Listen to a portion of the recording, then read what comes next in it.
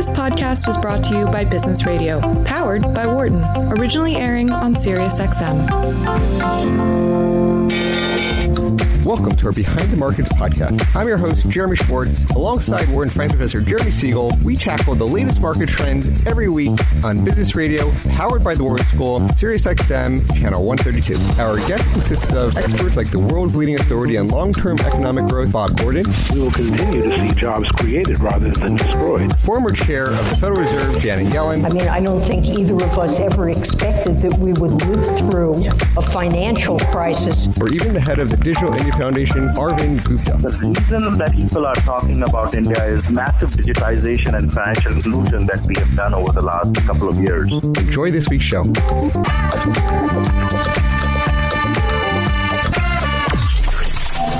Welcome back to Behind the Markets here in Business Radio, powered by the Wharton School. I'm your host, Jeremy Schwartz, joined in the studio today by Liqian Ren, Director of Modern Alpha at WisdomTree. We're talking with Cesar Masri, who also was a graduate of the Wharton School. Always good to get Wharton grads on our show here at Wharton Business Radio. He leads the emerging markets cross-asset strategy team for Goldman Sachs. He joined Goldman back in 2005. I believe has been there ever since. I should note our discussion is not tied to the offer of safe investment products.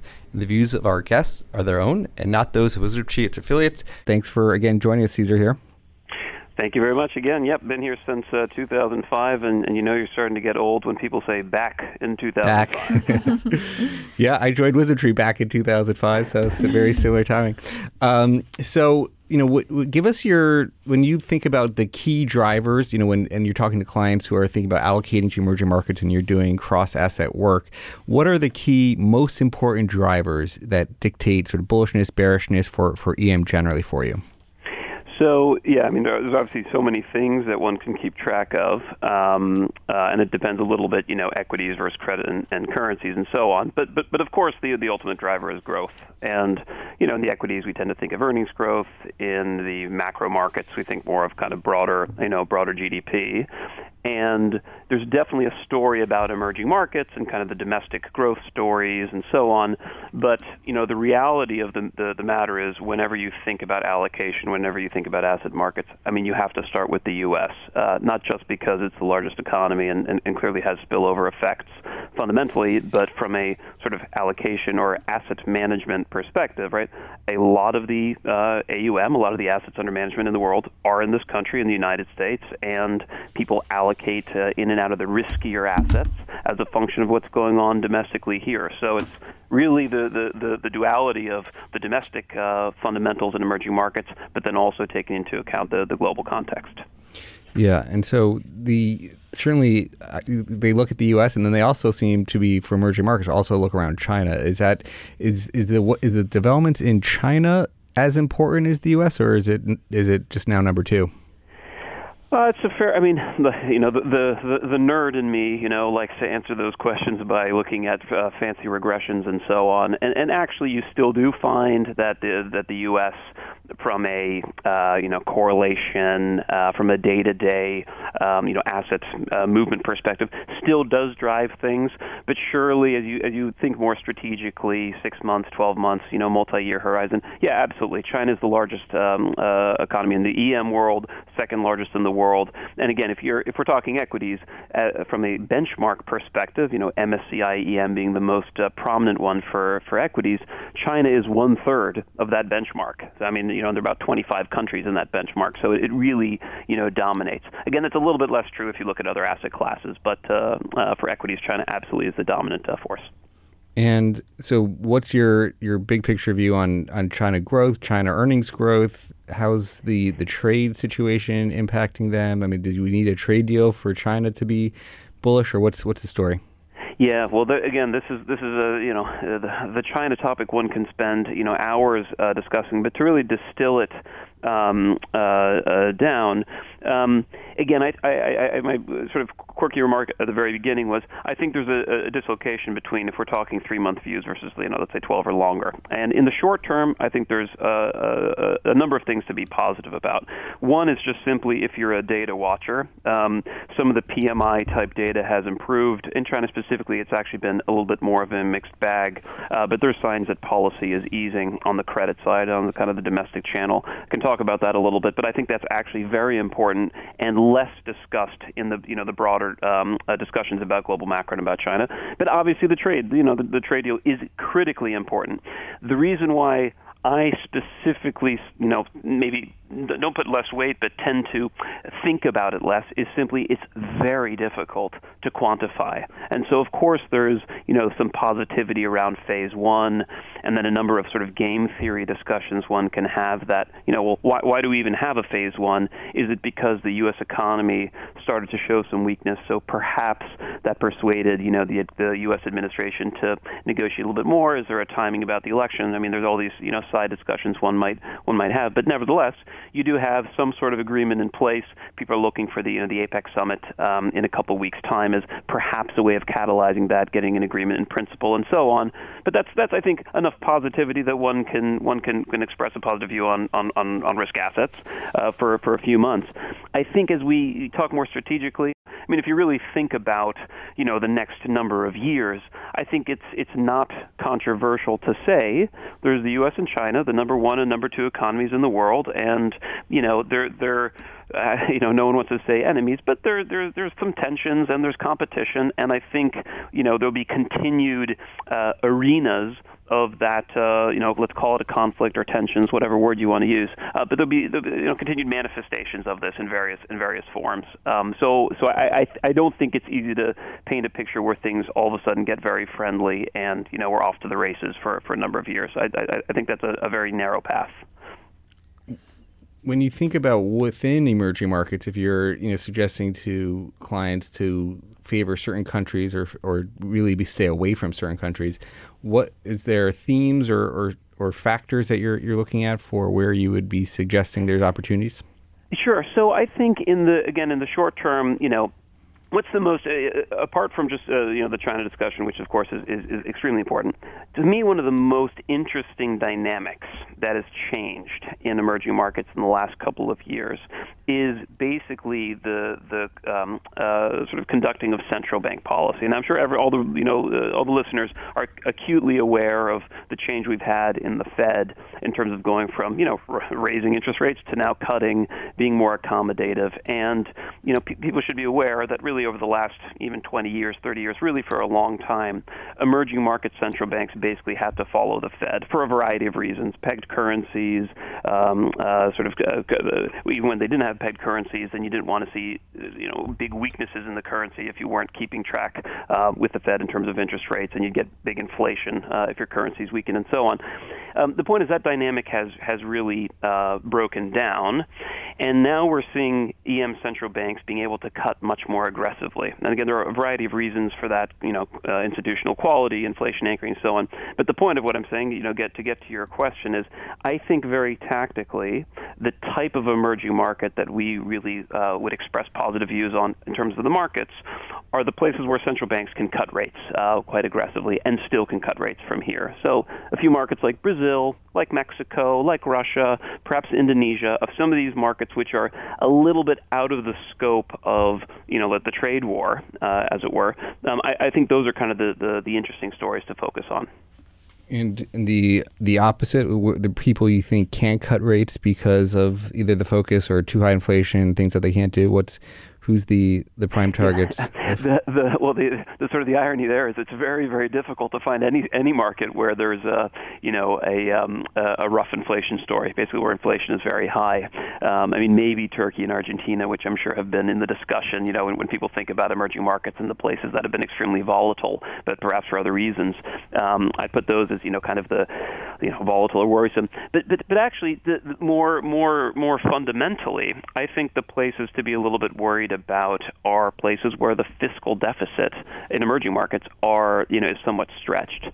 So South Africa comes to mind as a country where that is a pretty fragile environment. And, in markets one can think about, okay, what's the most likely thing to happen and where, what are the attractive investment opportunities? But really what we're talking about is risk management. And for me, it just seems like, the global cycle is quite stretched. The U.S. has been in expansion mode for quite a long time. And you really want to be cautious of places that would be vulnerable if there were a recession. And that's obviously a loaded word, the R word, recession. And it's not about calling that recession. It's very difficult to call these things precisely. But you want to be aware of where the risk-reward, where the sort of the left tail, the big drawdowns are going to be most painful in the next recession. And I think emerging markets that have weak fiscal balances, that will not have the ability to act counter-cyclically, again, South Africa comes to mind as one of those, would be places I'd be uncomfortable investing. Now, you talk about the key driver for emerging markets is always growth. And, we think about the long-term growth stories. Why do you like EM generally? Well, they tend to have younger populations, better growth profiles, and maybe India symbolizes that the best. Now, they had an election. Modi came in earlier this year. In U.S. dollar terms, India has not been all that exciting. It's been one of the weaker EM countries. What's your big picture, long-term view, short-term view on India there? Yeah, India does have, the favorable demographics. There's obviously another, sort of strategic sort of stories there, being in Asia, a quite large economy in Asia and a democracy and so on. It just seems like in the current environment of geopolitics and tensions, it's a natural ally, perhaps, of the U.S. So one story that was a little bit under the radar screen from, let's say, a month or so ago, when Modi came to visit the U.S., there was a deal struck, didn't get a lot of press, of basically, further tax incentives for the U.S. to, build factories or have a sort of joint agreements, joint ventures with Indian corporates and kind of have more favorable trading terms. I think those types of trade deals are more digestible or acceptable in the current environment rather than with let's say China, for example. So I think that's another reason to sort of think that over the medium term there's going to be less tensions and so on, which is, of course, what everyone's been so obsessed about, politics in markets the last couple of years. You did mention that India, has been an underperformer, sure, but that's coming from a very strong run over the last few years, and so the equities in particular were quite expensive coming into this year. If I recall, the Nifty was trading at something about like 18 or 18 and a half times earnings, which is a very elevated, price-earnings ratio for any market, India especially, given how it usually trades more mid-teens. But so the way I think about India is it's a quality story. It's one of the few areas where they're actually able to loosen the fiscal channel. So, for example, there was a big corporate tax cut announced a month ago. They have the ability to do that. I don't think many other EMs have that fiscal space, and so that, of course, would help promote growth in the short run. So we'd be pretty positive on there. And then the last thing. And again, sorry to go on and on, but I love, talking about this stuff, is, India's a big oil importer. And, everyone could have an oil view. It's, like everything, it's difficult to predict. But I would say something very interesting that has happened in the market around oil prices, around the supply disruption, which again came up in the conversation earlier, is you didn't see a big reaction in the oil market, particularly in the back end of the curve, meaning sort of the oil prices that are dated, several months or even a year out. And I think the way oil sort of behaves nowadays, with this idea that shale can turn on relatively quickly, is just you're unlikely to see big oil spikes like we've seen in the past around supply shocks. And for the importers of the world, like India, that probably gives them less of an external vulnerability. And so again, to me, that sounds like a positive investment story over the medium to long term. Very good. We're talking with Cesar Masri, EM portfolio strategist, cross-asset research for Goldman Sachs, and it looks like Li Chen wants to jump here with the question. Hi, Cesar. Very interesting. You mentioned that in the short term is positive, but in next year or potentially longer term, you see some negative winds. I do want to tie that into, we have a ex-state-owned strategy, which is essentially we still, our views on state-owned companies is a little bit different from ex-state-owned for the emerging market. Like, what's your view and how to tie that into your risk in the little bit longer term? Yeah, well, of course, I'd be curious your view. I bet I could guess it, but I'd be curious. I do think so. Along that dimension of state-owned versus private or so on, it does seem pretty clear to me that as a long-term investor, you want to be outside of the state-owned enterprise arena for a number of reasons. Better management, probably the better margin control, maybe more innovation, and so on. So I think that's been a trend for some time, but I would expect that trend to continue. And I think it's also worth noting that emerging markets of yesteryear are not the emerging markets of today. And a nice way of showing that is and again I refer to MSCI EM, the major index for emerging market equities.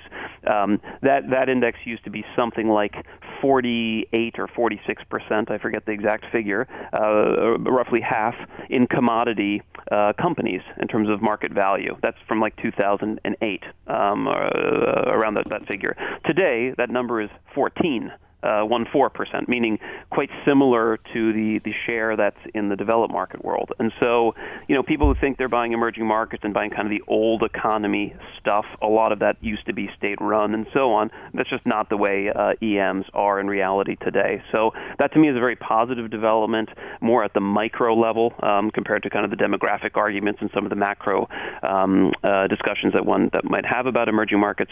And I think that's a very positive thing. So I would continue to focus on those private companies that are now becoming a larger share of the aggregate pie for EM. Yeah, I think that, at part of our big picture view, I do think there's a sector shift that also happens. It's the exact same as what you're just talking about, that the state-owned tends to be large banks, large energy. The non-state-owned tilts you to the tech, the consumer-oriented type companies, and certainly, big tech has been dominating everywhere, just like it has in the U.S. It's dominating in China, and so you get some of that element of that. So part of it's a tactical view on that, trying to stay controlled and constrained on that. But I think, big picture, you would think China tech is going to have better growth than China banks, and the question is it worth the premium multiples versus the 5 PE distressed China banks? Exactly. I think that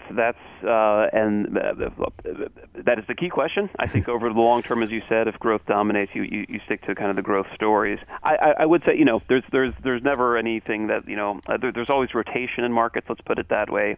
And the reason why I'm a little bit hesitant to say, now's the absolute time to jump in is, going back to what you guys were referring to in the beginning of the discussion, if you have a little bit more of some concern just about, call it volatility, call it slower growth. Actually, state-owned enterprises tend to have preferential funding, through some maybe government or some sort of government assistance. And so in really rough times, they tend to kind of, perform a little bit better. And that's, of course, where the stocks that are trading at very lofty valuations can correct pretty quickly. Again, that's it's like this, you don't want to be a two-handed strategist and say, oh, well, this or that could happen. But the way I think about it, of course, is the modal outcome, the outcome we expect to happen is that the economy continues to grow. We still think China grows 6% or thereabouts next year, and things are stable, and so you stick to those stories. But in terms of the distribution of risks, we think they're much more tilted to the left side than the right side. That is to say, we don't see an environment next year that will be very, very attractive for equity returns, but we do see a higher probability of an environment that might be quite more negative for equity returns. And so that, there's a number of hedging strategies that we can work with clients on and so on. But I think that distribution is extremely important to keep in mind. So you've been producing a publication on this sort of macro trader where you have a number of different themes, and this state-owned versus non-state-owned was one of the themes. How do you see clients using this macro equity report and lens? Are people trading baskets? Do you see more of the active managers trying to execute themes and factors like you do really that we see, in the ETF world, even though we can't talk specific ETFs, you see themes going towards ETF execution, and then your active followers are doing similar things? Yeah, so I wouldn't comment too much on, the nature of the business specifically, but I would say, at the heart of your question, firstly, maybe an obvious thing to say is, look, fixed income investors are looking more at equities in general. I think that's a natural consequence of there are low yields everywhere in the world. I'm sure you've seen a number of, those stats about what the dollar amount of outstanding bonds that are, trading at negative yields. So there's sort of a natural convergence or conversion, I should say, of fixed income investors looking at equities, and fixed income investors are generally macro-minded. They're not thinking about individual companies per se, and so translating how to think about equities in a macro context has been, I think, invaluable to those investors. They absolutely do trade those things directly, and so that can be in a variety of product forms. Again, that's a little bit out of my purview as I'm more the research guy, but call it ETF, call it whatever you want, swaps, baskets, etc. There absolutely is that. But then we've also found that, the traditional bottom-up stock picker who is, trying to outperform their benchmark thinks about individual company dynamics and where there's values and where the management company might be particularly strong. But they can use these macro equity screens, as we call them, which do break down to individual stocks, and sort of get a better sense for, well, what are the macro exposures that are embedded in my portfolio. That's another sort of critical, use that we find, and that relates to a lot of the discussions about, smart beta, quant, factors, and so on. It's a nice middle ground to kind of relate one audience to the other. And what have you found to be the macro factors that work for EM? Well, in a way, so the state-owned enterprises is an interesting one, and when someone says what works, that makes it sound like it's all the time, forever. Yeah, exactly, all the time. And so the way I think about it is there's a certain type of theme or one should say a risk or factor that you need to be aware of at various times in the cycle. I've already sort of mentioned that our view is that you're basically late in the cycle, and so for us it's less about chasing those cyclical names and more looking at places where margins have not kind of reached the late cycle, where margins, corporate profit margins I'm referring to specifically, are relatively low versus a company's own history, and where if growth sort of muddles through, there's still some upside, margin expansion. That's to me what will, drive better earnings growth at this late part of the cycle, and so that would be one strategy we would be focused on in particular. And then the other one, for a very similar reason I just mentioned about low interest rates. Again, this is not a strategy you'd necessarily employ all the time, but in the current environment of low yields and also low growth, I think stocks that pay a high and reliable dividend is also a very good strategy. Yeah. Now, one of the things, we also have indexes focused on that part of the market too. I noticed that, they just rebalanced actually in October. And so there's a lot, right now where you're getting some double-digit yields. You go those Russian energy companies, you get a lot of the materials. To your point on what the market used to look like back in 2008, it almost a high dividend index today, I think, looks like the cap-weighted index back in 2008. I mean, it's almost, it's a heavy amount Russia, a heavy amount commodities, energy, materials, less, the non-dividend pairs are those tech companies, so you don't get that as much. Yeah, exactly. And again, it's in a low yield world, you're going to be searching for yield in a variety of ways, and dividend yield is also a little bit representative valuation, so it tends to be relatively cheap or inexpensive stocks where the dividend yields are high. So I think there's a little bit of defensive nature, and again, I think that makes a lot of sense at this point in the cycle as a significant weight of someone's portfolio. Do you think those? Do you have any particular view on these Russian companies? I mean, you are getting in aggregate the high dividend index that I track is single-digit PEs, like 9 PE and 5-6% dividends. Do you and some of these Russian companies are double-digit, 10% plus dividends. Do you think those are sustainable? Like, how do you think about? A lot of them are energy tied. Yeah, so we maybe as a rule of thumb, tend to find stocks that trade above a 10% dividend yield. I think it just in general it tends to be the market signal that it's a little bit skeptical that dividend will actually be paid, and the market's been pretty good historically at predicting that. Frankly, I do less sort of work at the stock level, but about Russia in particular, I'd say a couple things. One being that from a pure macro perspective, the data look pretty good. It's one of the economies where we think there's there's more room to run. Growth has been picking up. Central bank has been pretty hawkish until recently, and so again, I think there's some room for domestic policy to sort of help growth along the way, and obviously that eventually will filter down to companies and their ability to pay dividends. And then I actually would go back to another point that I made earlier about oil markets, where as much as supply might be disrupted and that might not lead to oil spikes, I think there is. To put it plainly, when there's supply disruptions in the Middle East, I would, being a guessing person, right, think that there's less likelihood that Europe in particular, and perhaps the U.S. as well as an ally of Europe, would really want to pressure the Russians in terms of sanctions and in politics.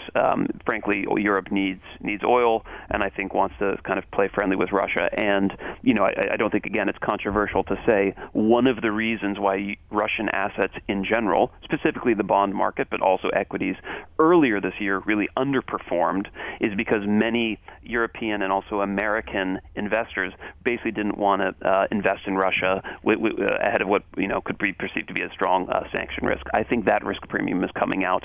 That's why I think some of those dividend yields are quite high, or valuation metrics are quite low, let's say, and I'd be more comfortable, basically buying those companies. Any view on the currency side? So I know you do some tracking, and especially how emerging markets trades with the China currency, and that's been a big driver of a lot of things. Any views on EM currency generally? Yeah. So look, the dollar is of course extremely important as a let's say it this way: the dollar is extremely correlated with emerging market performance, and I think there's too much focus on the dollar as a driver of things as opposed to the dollar as a reflection of things. And so what I mean by that, again, going to the magic word of growth, the dollar pretty much has traded with a growth differential. So, the fact that the U.S. economy, not in terms of, the rate of growth, we're not growing faster than the emerging world, but the emerging world has been slowing towards the U.S. Growth rate, over the last few years. And I think that has created a stronger dollar environment in general. I view those things as correlated, not the dollar kind of being the causal factor there. We don't have a very strong view here in the dollar. We sort of think it'll be a little bit sort of flat to year end. And again, in part because we sort of see both the U.S. economy and the emerging world growing a little bit better over the next few months. So again, that sort of differential doesn't really change for us over the near term. I think the very interesting side on currencies is the renminbi, is the Chinese currency. And, moving the sort of political discussion to the side about, negotiating of certain levels, I think what is extremely important to note is the renminbi, when it moves, like a lot in any given day, like market participants really focus on it. But I think we've lost sight of, the longer term trend. And the renminbi has weakened significantly over the last 18 months. Versus the dollar, it's something like 12 or 14%. Now it's, tightened a little bit in the last couple of days. And that basically, if you just think about tariffs as being a one-off event, that basically offsets a lot of the cost differential of tariffs. And so, I think sometimes we don't appreciate that. The whole trade war is more about the uncertainty aspect, less about, what's actually been done. And then the last thing, without rambling too much, is that whenever someone says currencies, there's the growth differential I mentioned, but also rate differential. And I sort of made the point earlier, but Chinese rates, interest rates, are much higher than they are in the U.S., and I think China has a lot more room to cut rates over the long term. And probably that puts, some depreciation pressure on the renminbi over the long run. And I think, by the way, that's not a bad thing. So, the final point there is, in the emerging world, we all think, when I say emerging world, in emerging markets, we tend to think weaker currencies are bad because, again, they've been correlated. That's when currencies weaken, equities go down and so on. If you're a European or a Japanese, right, you're used to a weaker currency being a stronger market. We got to wrap up. Thank you so much for joining us on the show today. You can follow us on Twitter, XM Business, our new handle. Next week, we'll be live at noon Eastern. Thanks to our producer, Patty Hall, sound engineer, Dion Simpkins. Have a great week, everybody. Thanks for listening to the Behind the Markets podcast. If you want to learn more about WisdomTree, visit wisdomtree.com. You can also follow me on Twitter @JeremyDSchwartz. I'd like to thank Patty Hall for producing our live program on SiriusXM channel 132 and our podcast producer, Daniel Bruno. Join us next week for another edition of the show. For more insight from Business Radio, please visit businessradio.wharton.upenn.edu.